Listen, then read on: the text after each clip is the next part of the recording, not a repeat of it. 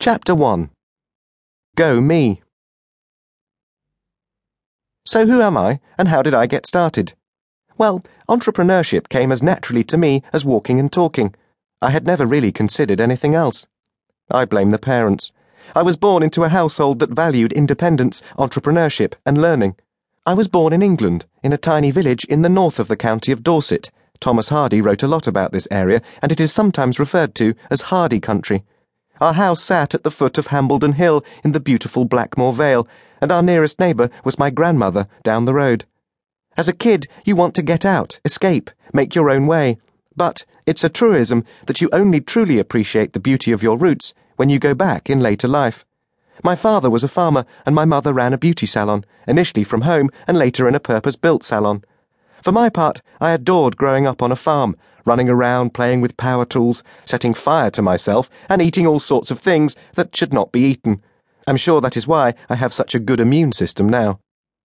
The greatest thing I learned, looking back, was the independence of life. The fact you can pretty much do what you want, and only you can fully judge yourself and your actions. In a house where one or both parents work, it's too easy to conclude that the choices ahead of you are limited to working for a corporation or for the government, whether as a civil servant, in the armed forces, or for the state. But I was encouraged to believe that if I wanted to be an artist or a businessman, or pretty much anything I wanted, I just had to choose. I felt that opportunity was always close by. With farming being so seasonal, my father was always dreaming and scheming.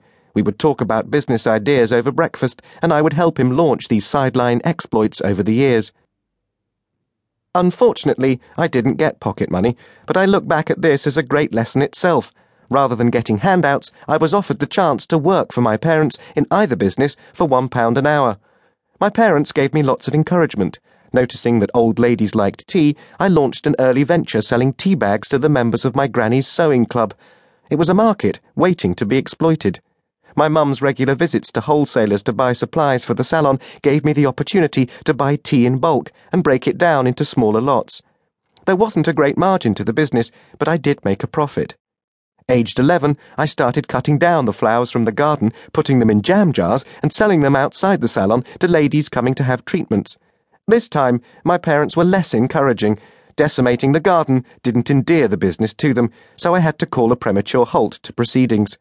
However, my big hit came at Christmas when my dad put me in charge of another sideline of his. We had a small orchard where, a few years earlier, Dad had planted loads of Christmas trees. These had finally grown to full size, but with the farm taking up so much time, a 12-year-old Jeremy was put in charge.